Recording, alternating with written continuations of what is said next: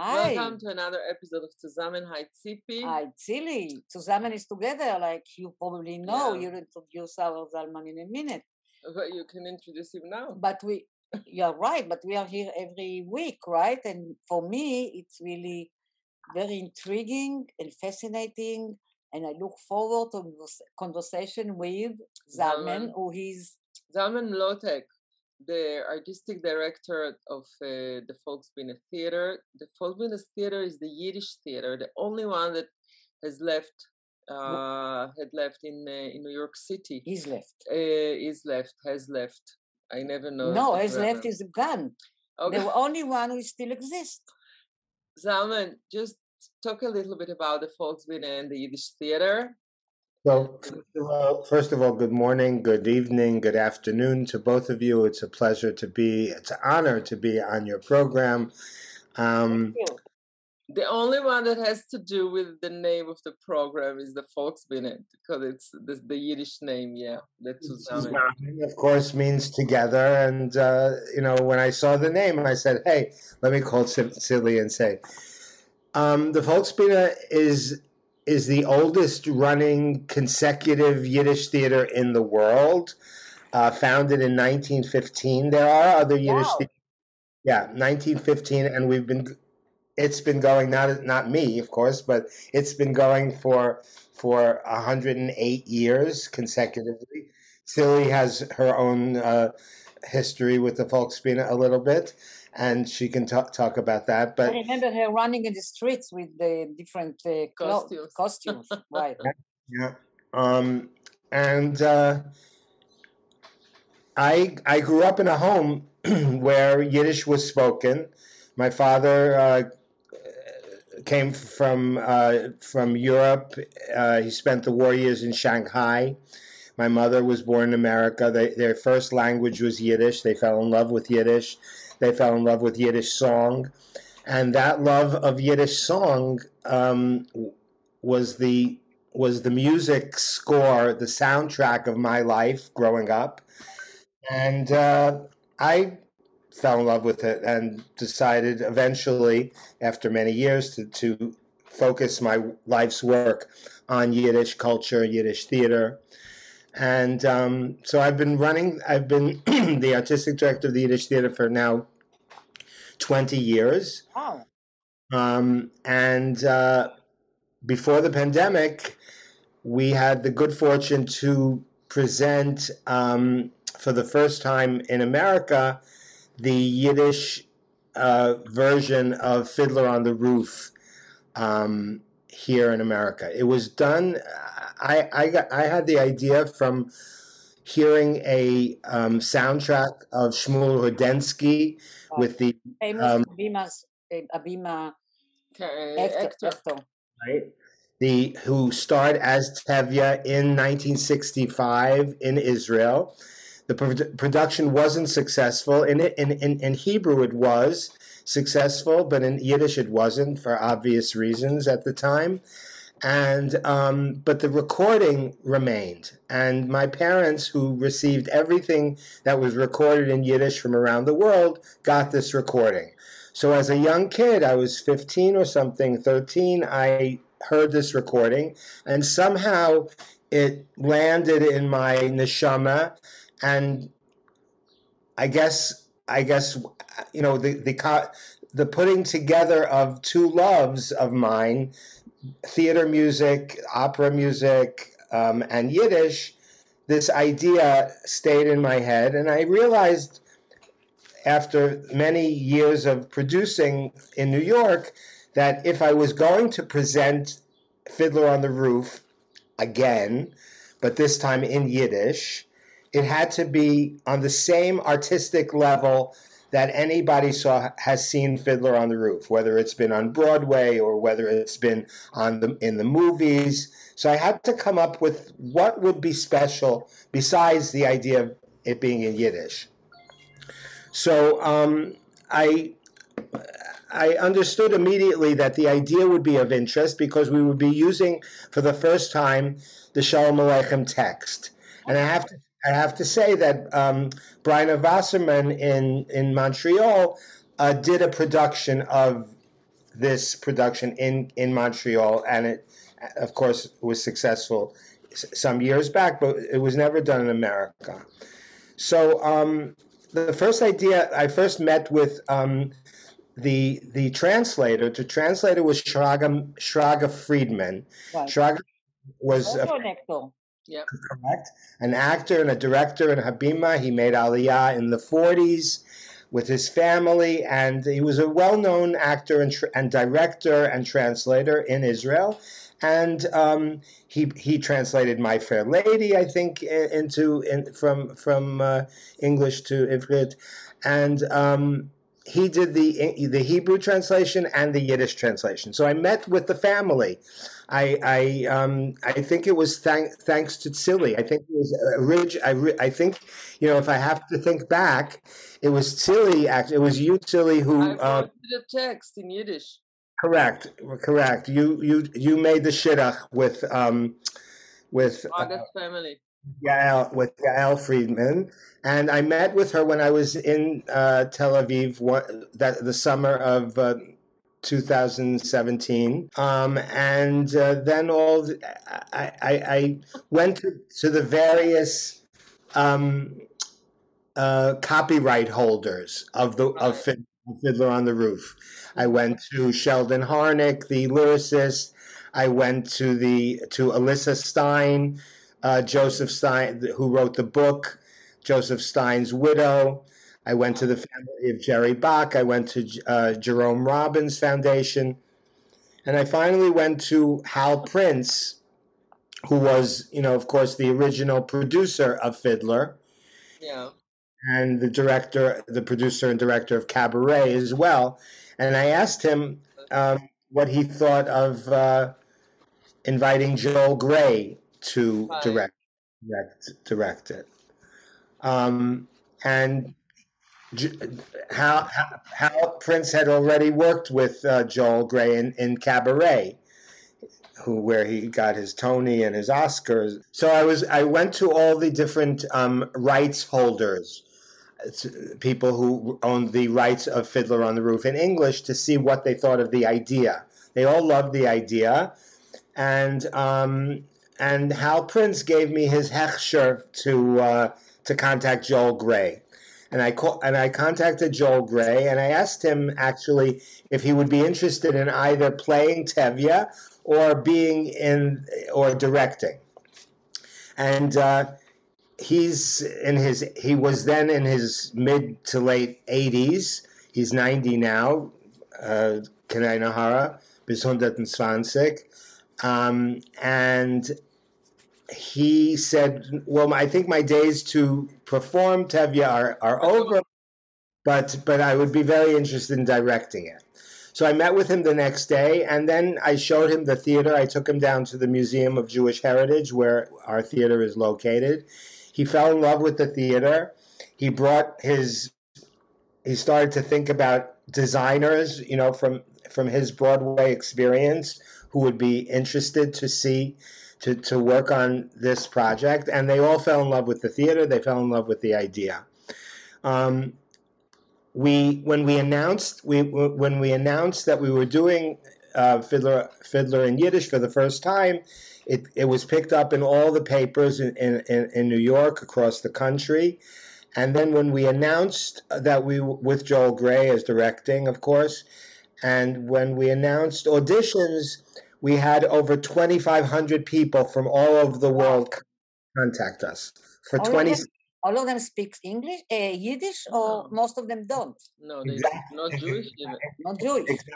Yeah, exactly my point. What I want to tell you about, Tzipi, is that 2,500 people came and said, okay, in their minds, they can do the Yiddish as what we would need it, right? The audition said preferable knowledge of languages, German, and we will teach you. So of the 2,500, we whittled it down to 700 people. So we saw 700. The rest of them were not qualified from whatever whatever papers and videos they sent us. We didn't feel that they were qualified. So we interviewed 700 people. Oh, yeah.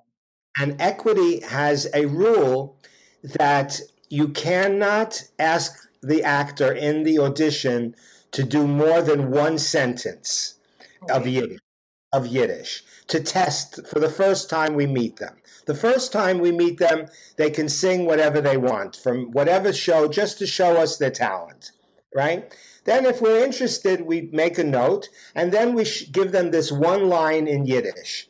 So to get a sense if they could have the aptitude to learn a whole show, which would be, they would have 3 weeks, 3.5 weeks of rehearsal. That's all. 3.5 weeks to learn the Yiddish and to completely, internalize it so that they can perform it naturally.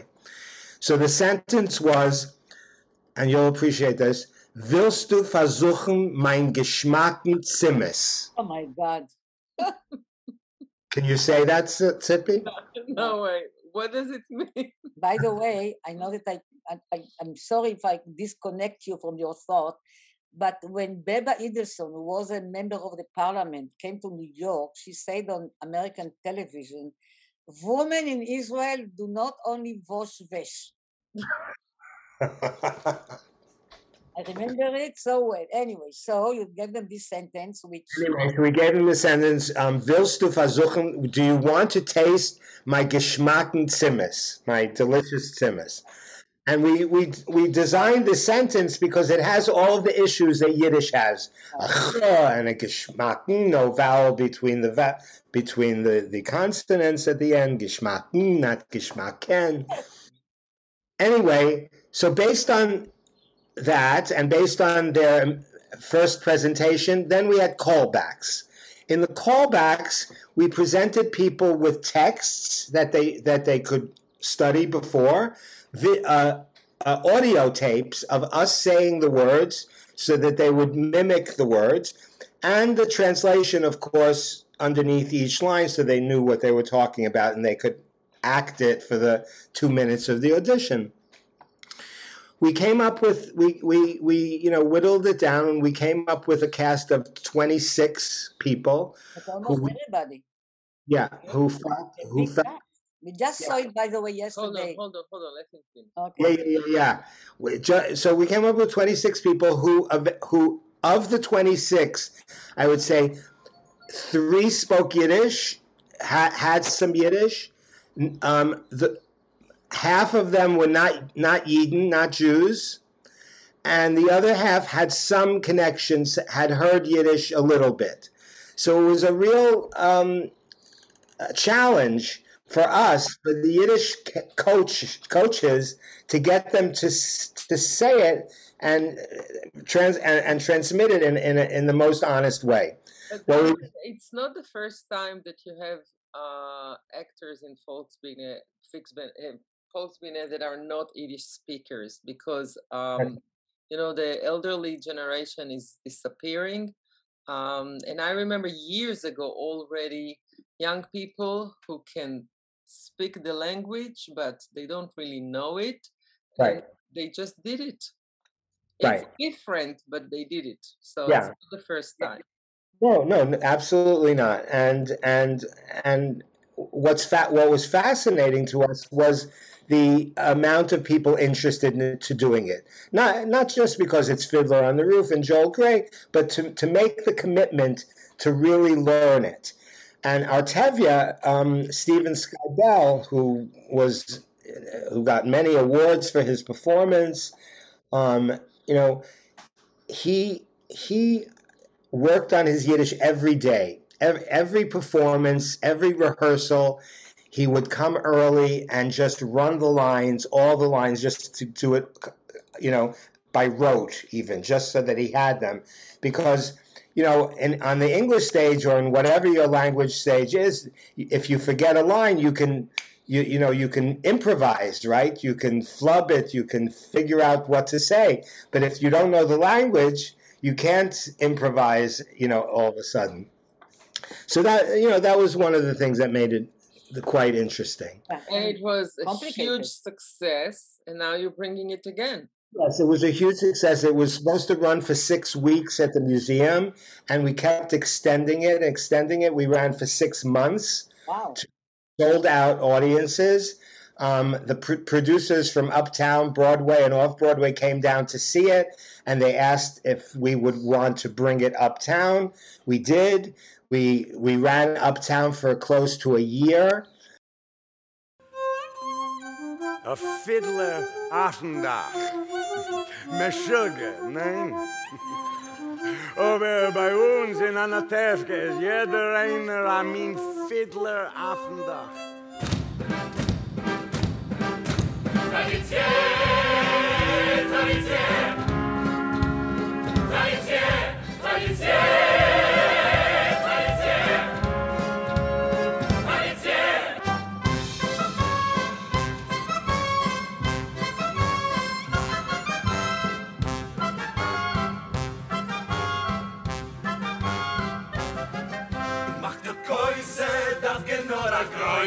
She's a muzzle jeden, was wir sind da.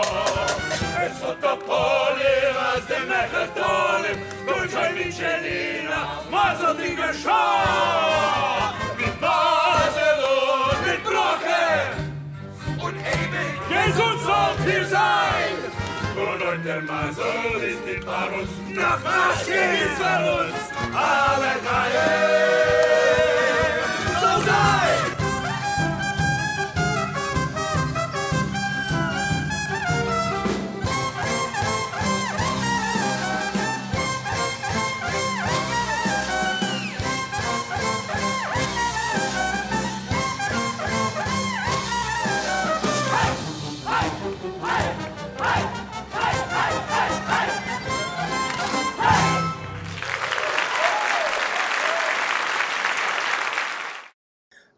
And then the pandemic hit. When we closed in January, we were set to go to China for 3 weeks. The whole company, they were going to bring the whole company, the orchestra, everything, to 3 cities in China. We were set to do a new production in Australia. We went to Australia to cast the production in Melbourne and Sydney. We're going to be at the Sydney Opera House. And there was interest, of course, all over. Since pandemic, theater, it's taken a while for theater to come back, for public performances to come back. And now we are planning a new production to open in New York for 7 weeks only. It will open on November 17th. And it will run for 7 weeks only uptown in a theater near the Broadway district. And I can give the information is, people can find it by looking at National Yiddish Theater Volksbühne, nytf.org, or Fiddler in Yiddish. So I just wanted to make sure, Yeah. because I did think it's very complicated when you have a Yiddish theater or in any other language, and you have to train actors, whether they are Jewish or not, to speak the language, but also you also try or ask them to read a little bit about the Jewish culture and like the characterization. Exactly right. Before we even went into rehearsal, we sent them a whole list of reading materials that we wanted people to read, and videos and films, so that they would immerse themselves in this world, right? Because, in order for it to be real from the stage, it has to be coming from a real place, right? Yes. So while we can't make instant Yidden out of people, we can make instant people who understand what it all is all about. And we really have created a mishpacha of this cast. The cast is they always remarks how tight they are. And over these 4 years since we started and have been apart, they've kept together. We just had a wedding. The Huddle and Perchik in the show fell in love on stage, right, when they met. Really? Yes, and they had a wedding just a few weeks ago. It was postponed 3 times. They finally got married, and it was a big, big chasana. At least not in Siberia. Yeah. But you know, the beauty of there's something and very unique about Fiddler on the Roof, and I think that the music of this play is crossing every decade, every culture, every history time. It's so strong. Yeah. And the story is so human and so planted in every culture. So even if the cast is not Jewish, only few of us can tell, but the experience is beautiful. Right. And Right. even like what Sipi said last night, we saw the new production in Israel. Uh-huh. Israel is not a Yiddish-speaking country, and it's in Hebrew, but it's still Right. crossing. And I thought that it can go from China to everywhere. Yeah, and but because but they it's say that, for example, when Tevye, Yeah. Tevye. Israeli actor present Tevye differently, for example, than what Tevye was presented, like, I don't know. by Zero Mustel. Right, because the Israeli actor bring with him different qualities, different kind of strength, which is make the traditions, so-called, and the actor, the character, somehow different mix. But I think that it started with Zero Mustel because Zero Mustel brought something very big. Yeah, but I think it's the material itself, is so rich.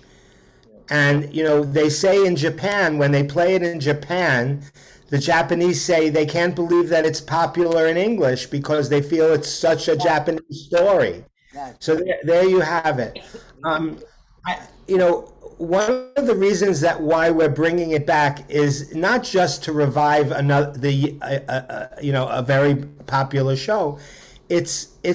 We feel as the Yiddish Theater in New York that it's an opportunity for us to present Jewish culture to an audience that is not connected with Yiddish necessarily, is not connected with Jewish necessarily. I mean, the fact of the matter is most American Jews are assimilated, right? Do not connect. This small percentage that is connected, but I believe that with Fiddler on the Roof in Yiddish, because we hear it in this, we get a snapshot. Really, like, imagine if there was able to be a video in those years, and to get a sense of what people expressed, how people lived their Yiddishkeit, how the Torah infused in their lives, how relationships happened, how fathers and daughters relationships evolved and changed. And through this Jewish lens that the creators of Fiddler on the Roof brilliantly created in '65, we today can offer people who have no connection with Yiddishkeit a sense of what this culture is. Just the sense. What did it contribute, for example, when you did the salesman? I think you did salesman. The salesman. Yeah. Waiting for Godot. And I think you did more, right? That was actually a different company who produced Waiting for Godot and Death of a Salesman. But yes, I mean, it's not just about translating other works. It's about translating a seminal work. They say that, since Fiddler on the Roof was created in '65, before the pandemic, there wasn't a day around the world where Fiddler on the Roof wasn't presented in some way, either professionally or in a high school or whatever. So we're talking about one of the most popular shows of all time. Why is that? That's why I say it crosses everything. Yes. Crosses countries, decades. It's so classical. And Yeah. the story is so basic and so human, and you can translate it to every culture, Yeah. because Yeah. everybody experience it. But we're talking about a theater that was a huge legacy among the Jews, with actors who were really like legends and big guys. And Yeah. now you don't have them anymore. What's left? What's the difference? And how do you present it? And what happened to your audiences? Right. So yes, as Silly says, you know, the Yiddish theater in America was the central place. The Yiddish theater was a home for millions of immigrants to this country when they first came to this country. More than the synagogue, more than community centers, they swarmed to see Yiddish theater. The Yiddish speaking population of that early generation when they first came here. That generation is long gone. That's my grandparents' generation, right? The generation that is coming today to the Yiddish theater is either doesn't know Yiddish, maybe their grandparents spoke it, but probably not, right? The interest is more of a cultural nature. The interest is more of, yes, I am Jewish, I've heard about Yiddish, right? And the interest, of course, in this particular show. But we are creating a new company of young actors who American born, mostly Jewish, who are interested in learning and learning more and creating new pieces. And you know, when something is when you know when they say Yiddish is dying, well, how can you say Yiddish is dying when you have new expressions coming up all the time? And if you look if you did a Yiddish search on Google today, you'd see, you know, millions of hits of people doing classes and workshops and festivals and productions all over. And not to say that Yiddish, you know, will become a lingua franca again, but the idea that this represents a culture that is a part of our Jewish panorama is important. And that's why we exist. That's basically what... I think that it's the last Jewish theater that is left in New York City. Yeah, I mean, the non-Yiddish theater, Jewish theater, are gone. Everything is gone. You're the only right. one. So So are you considering to produce plays? We are. We are producing. We just produced a new musical by Barry Manilow and Bruce Sussman called Harmony, in English, and it was about a very popular a mixed Jewish and non-Jewish singing group in pre-war Germany, pre-Nazi Germany, in the 20s. Very popular group called the Comedian Harmonists. 3 of them were Jews and 3 of them were Germans. And when the Nazis came into power, the first thing that was obliterated was culture. So their careers were decimated. Barry Manilow and Bruce Sussman saw a movie about them and decided to write a musical about them. I heard about it and invited Manilow to do it at our theater. And we just did it in our theater for 7 weeks, and it's going to Broadway in next season in 23. Wow. So basically, you're giving up the Yiddish a little bit, and you become... not giving up, but expanding our mission so that while Yiddish will always be the center, that's why I'm talking to Noam Semmel, of Habibah. Yeah, the head of Habibah, the National Theater.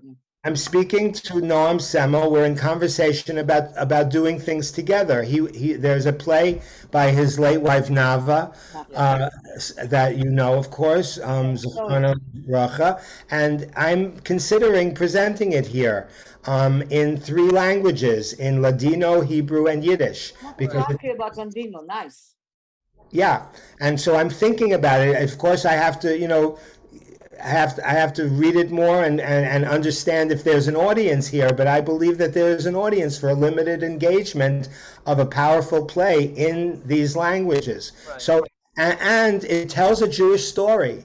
And I believe that, that if, send me something in Russian, send me something in Italian. If it has a Jewish heart, if it tells a Jewish story, then, then yes, Yiddish will always be the center of our work. Right. But if I have an opportunity, we also just presented the world premiere of a new opera based on the Garden of the Finzi Continis, the movie that won the Oscar many years ago. So two very well-known composers, Michael Corey and Ricky Ian Gordon, wrote a new opera, and we premiered it at our theater. We ran it for 7 weeks. Wow. 7 days. And so I am always interested. That's what. So I'm getting scripts all the time about projects that people want to do because they see that we're doing things in other languages other than Yiddish. So are you looking also at plays, let's say in Yiddish, which it bears relevancy to what's happening today in the world? Absolutely. If somebody is writing something in Yiddish that talking about the issues of today. Trump and Putin. No, on climate. No, that's a good Three Musketeers. That's a good musical. Yes, Three Musketeers meet. Oi, is right. Right. He's running again. I think he's going to declare it soon. Oh God. And maybe we'll come back and Putin is. The Rabbanu Shalom should help us. Right. But so you see yourself as, in a mission? Absolutely. My mission is that that communities, Jewish communities all over the world understand and appreciate this rich legacy of Yiddish culture that was created when our people lived in the Pale Settlement. There's thousands and thousands of stories and songs and theater that illuminate that are educational, not just the mission is only so that people can expand their lives and their neshamas. I believe that, and I want to, I understand why when the state of Israel was created, there was a whole, campaign, as you well know, Rak Ivrit. Yiddish was really only Hebrew. Was really pushed away. Yes, Yiddish was pushed away. It was illegal, and it was. I understand on some level the understanding that to create a unified country, they wanted a language. However, there could have been a way. What? I'm saying melting pot has maybe some merits, but basically it's not a good idea. No, basically what they did, unfortunately, was wipe away a whole civilization. Yes. So what it did was, it didn't mean that there weren't Yiddish speakers. That's not important. But Yiddishkeit, the thing of Jewishness.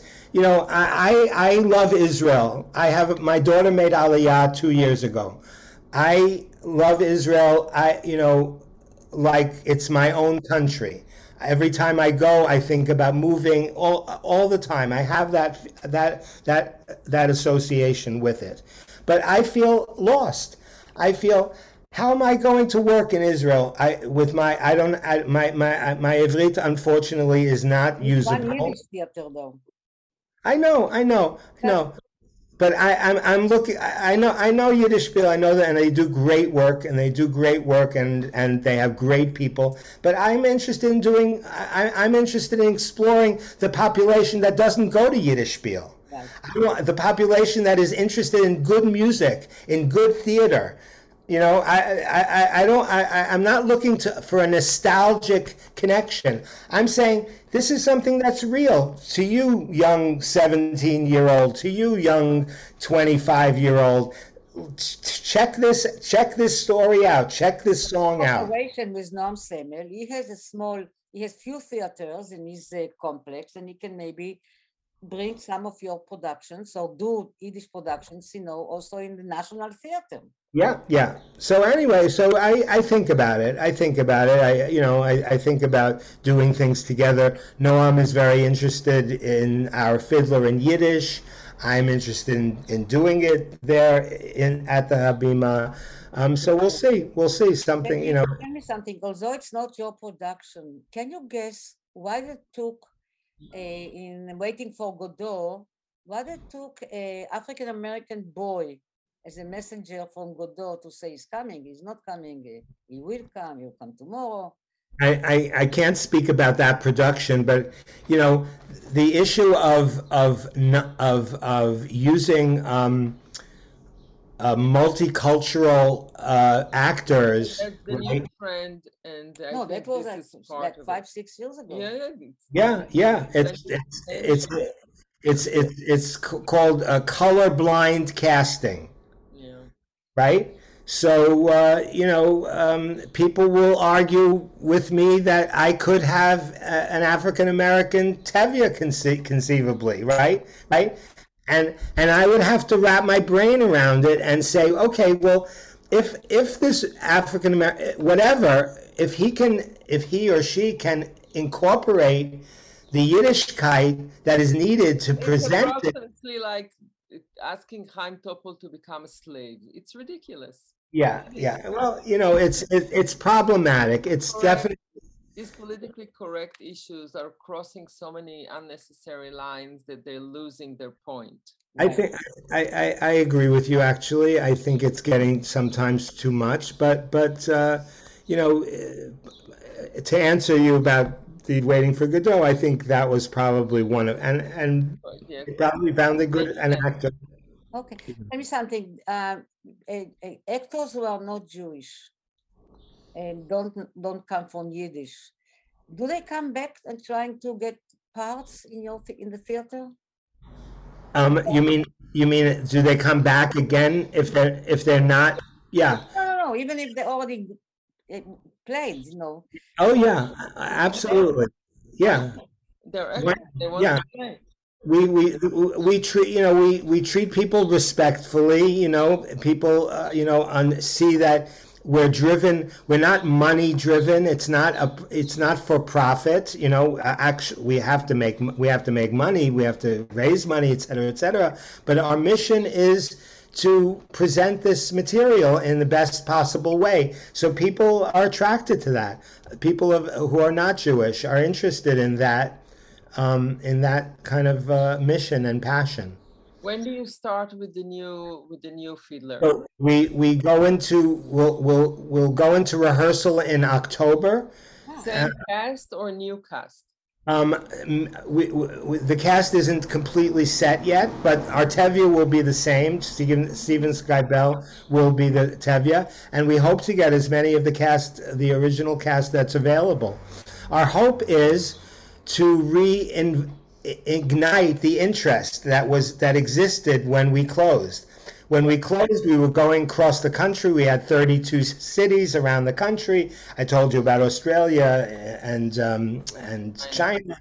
So our hope is that people will see it again and see the value and be attracted to it again. So I was impressed when you say that the Yiddish theater is really keeping the civilization of Yiddishkeit, and you use the word civilization because when I was in school in University of Michigan, and I had Jewish students, they told me that they are in love with a non-Jewish girl. Try to persuade them that they're going, assimilation. I try to persuade them that by that they will contribute to this appearance of a civilization. I didn't came from a religious point of view. I did use every time. I said, you give your hand to disappearance of a civilization if you marry a non-Jewish woman, according to the Jewish, of course, religion. Yeah, yeah.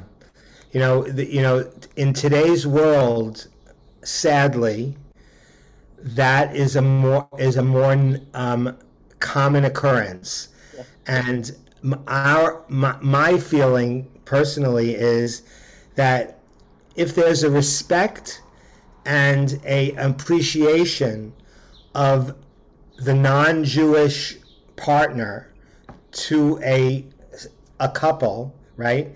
And they want to continue the traditions of Yiddishkeit, then that's better than the alternative, which is to completely say no, I don't want anything to do with it.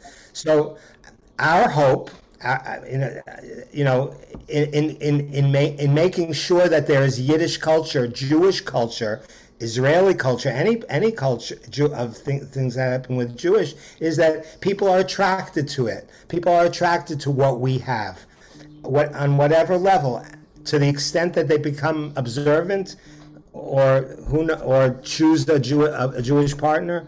We don't have that power. When they come to the theater, are they aware of the history and do they know anything about its past and its people and its materials? We are first of all, our website. We're developing our website so that people, when they come to us, know a little bit about the history of the Yiddish theater itself.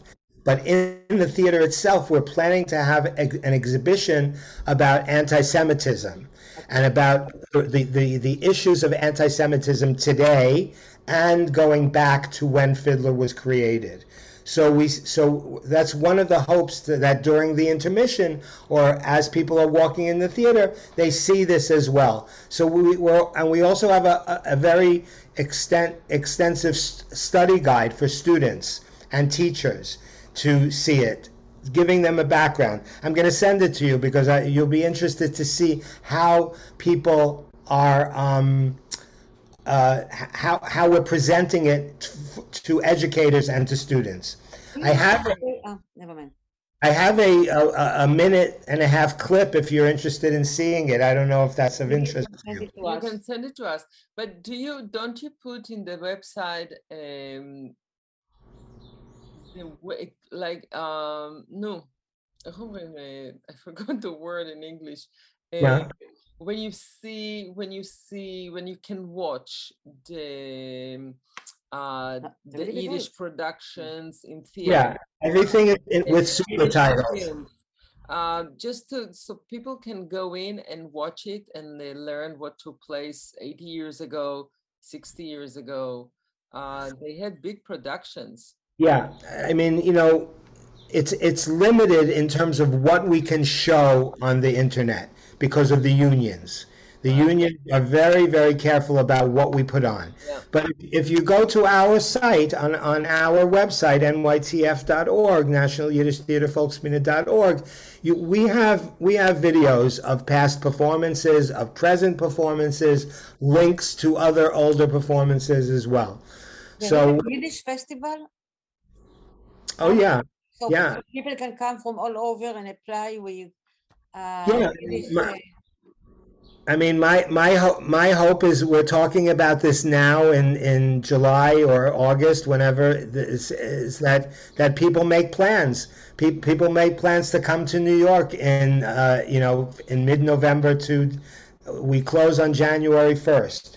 So that we hope that it becomes a destination for people who have heard about our Yiddish fiddler and want to have an experience seeing it. Great, huh? It was very interesting. Good. I thank you. Kids' experiences becoming part of the cast and to do it for children, just in a camp. Yeah. And be part of an atepka. They've done it. The kids have done productions all the time, for sure. Sure. For sure. Yeah, listen, really, I am very impressed. And I do see it as, of course, me. Well, it doesn't matter what I think. It's a mission. Please come if you're in New York at that time. Please come and be our guests. We will. Yep. Thank you so much. Zalmen, good luck. It was Thank really you. fun. And thank everybody, and thank Tzili. And thank you, Of course. Sipi, and see you next week. Yeah. See you Wonderful. next week. Thanks so much. Thank you Bye. so much.